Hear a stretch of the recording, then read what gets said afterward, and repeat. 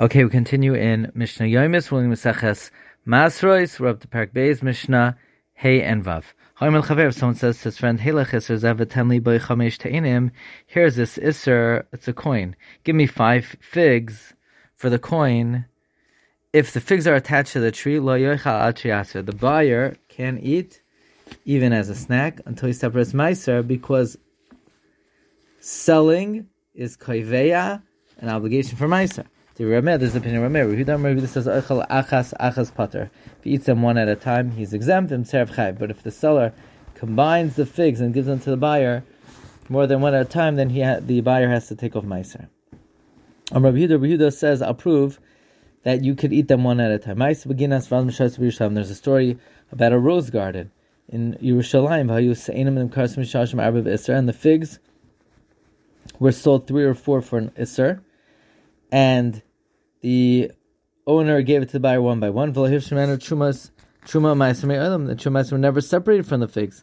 So that shows that even when they're sold, you could eat them one by one without taking off meiser. Mishnah Vav, someone says to his friend, Heilech Isser Zeb Eser Tenim Shavalei. Here's this Isser for 10 figs that I will choose.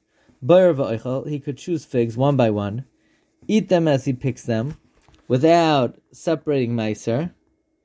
And since he's taking and eating them before it's processed, so it was never chayiv in meiser. The eshkol sha'avrli, in exchange for a cluster of grapes that I'm going to choose, megarger v'oichel, he could pick one grape at a time while it's still attached and eat it without separating meiser. Berimoin sha'avrli, in exchange for a pomegranate that I will choose, Parat v'oichel, he could pick one seed at a time while it's still attached, and he doesn't have to take off meiser. Ba'avatiach sha'avrli, if he says in exchange for a melon that I will choose, so I face v'oichel, he could cut off one slice at a time and eat it without taking off meiser. Avalam amar loy be'esrim teinam elo, but if the buyer said to the seller, here's the isser in exchange for these 20 figs, or b'shnei eshkolos elu, in exchange for these 2 clusters, b'shnei rimaynim elu, or in exchange for these 2 pomegranates, b'shnei avatichim elu, in exchange for these 2 melons, oichel kedarkoi pater, he could eat them in a normal way, and he is exempt.